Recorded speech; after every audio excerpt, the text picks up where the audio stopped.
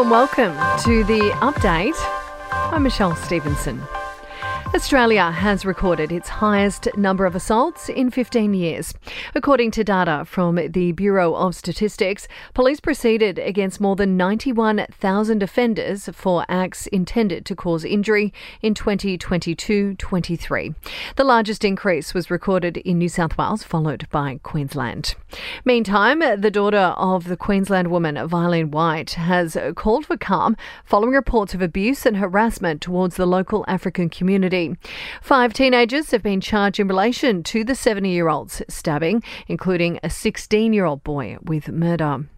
The family of missing Victorian mum Samantha Murphy has made a tearful appeal for information as the search for her enters a 5th day.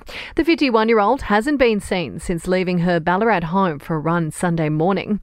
Police say they have no evidence the disappearance is suspicious at this stage. Her eldest daughter Jess says she just wants her mum back. Mum's a really strong woman and she's far too determined to give up this fight. I know she's out there somewhere, so if you could please continue to search for her. Defence and regional security have been top of the agenda during formal talks between the PM and his PNG counterpart. James Marape and Anthony Albanese have agreed to prioritise policing infrastructure in Papua New Guinea after major riots last year. Earlier, Mr Marape gave a historic address to federal parliament, becoming the first Pacific leader to do so. Health authorities say heatwave conditions currently being experienced across WA are impacting about 70% of the state's population. Temps in Perth are tipped to reach 40 the next few days, and it will be even hotter in eastern and regional areas. And iconic tyre retailer Beau Repairs is set to close, with 700 people out of a job. The company, which has been operating since 1922, will shut its more than 100 outlets. Sport and entertainment are next. To sport, and Mitch Marsh will play in Australia's T20 Series opener against the West Indies tomorrow. Despite testing positive to COVID, the all-rounder will distance himself from teammates. And the Burgess era at South Sydney will come to an end at the end of 2024.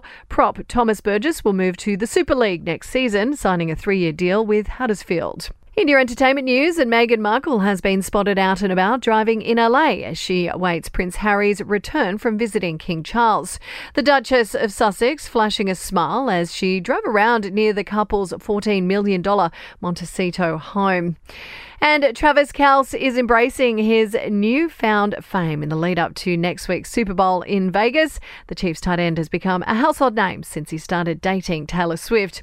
He says the attention his team is receiving ahead of Monday's clash with the 49ers has been amazing. I just love it. I love it. I love seeing my teammates get to show their personalities, get to tell their stories. It's, coming up here is a once-in-a-lifetime experience that I've been able to go through a few times. And I guess I'm just comfortable in the atmosphere and in the chaos that goes around us, and you just got to embrace it.